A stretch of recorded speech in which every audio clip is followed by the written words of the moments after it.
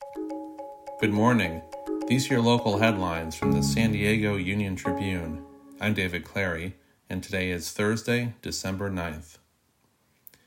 An ambitious plan to build 70 miles of bicycle lanes and off-street paths throughout the San Diego region is yet again facing significant delays and skyrocketing costs.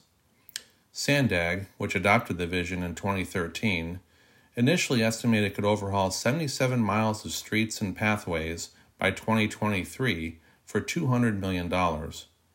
Since then, SANDAG has repeatedly pushed back its timeline and seen the price tag balloon to $446 million.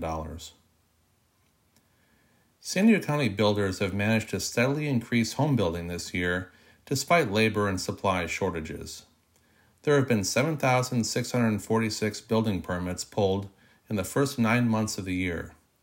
That's a 14.3% increase from the same time last year and includes all housing types: single-family, apartments, townhouses, and condos.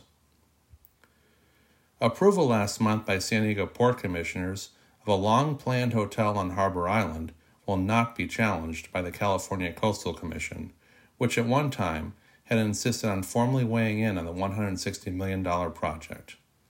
The proposed hotel, which is being developed by Sun Road Enterprises, will be designed as 2 hotels in one, an extended stay hotel and a limited service property. You can find more news online at SanDiegoUnionTribune.com. And for more on the biggest stories of the day, listen to our podcast, the San Diego News Fix.